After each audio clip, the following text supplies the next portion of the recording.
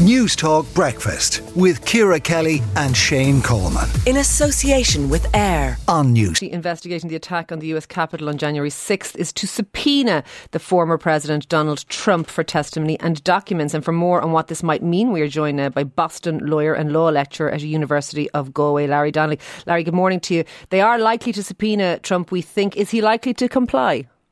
No, I don't think he will. I mean, Donald Trump's usual MO when something like this occurs is to delay.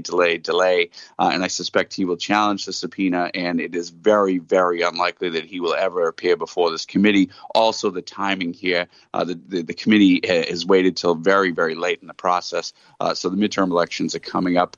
There's likely to be a Republican-controlled Congress in January. So time is against the committee. So I suspect this is mostly a symbolic gesture. OK, it was quite a dramatic roll call vote, and they decided unanimously to subpoena him. Is that significant?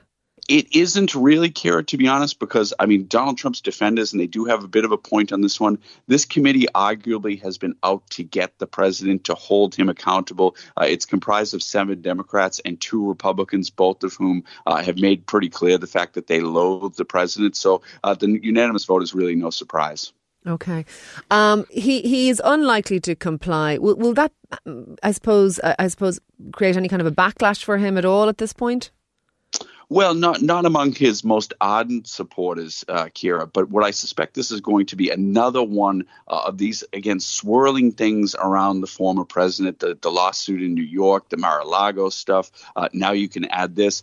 The cumulative impact of all of this, in my view, is going to lead awful lot of conservative Republicans who agree with Donald Trump on lots of issues to say that there's too much around this guy, that we like what he did, we want to continue his agenda, but he's not the messenger at this point in time. And I suspect that they will turn to somebody like Florida Governor Ron DeSantis. And I suspect Donald Trump's chances of winning the Republican nomination, whereas he was once the presumptive favorite, I think they're getting slimmer by the day. Okay. And is that part of the point of this sort of death by a thousand cuts to I suppose, erode any shred of reputation he might have left? Is that part of the point of why they're doing this? I think it might be, Ciara, but forgive my idealism for a minute.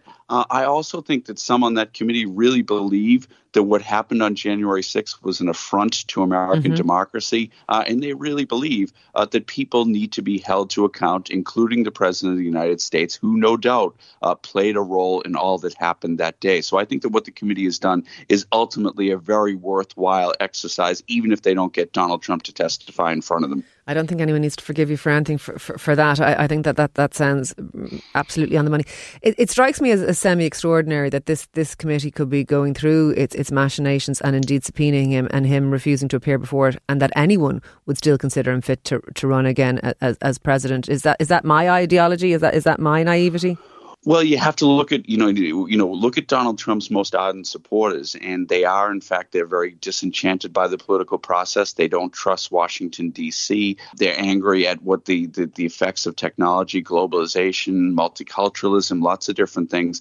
Donald Trump has, I suppose, played into their worst instincts and their worst fears and told them effectively that it's okay not to trust anything in Washington, D.C., to totally disregard what used to be norms. So it's really not surprising. But again, the people Donald Trump needs to win over, that sort of mushy middle, that small number of people that he would need to win the presidency, I think this is tremendously off-putting for him. And again, I think it's very, very unlikely that he will mount a successful campaign to be president of the United States again.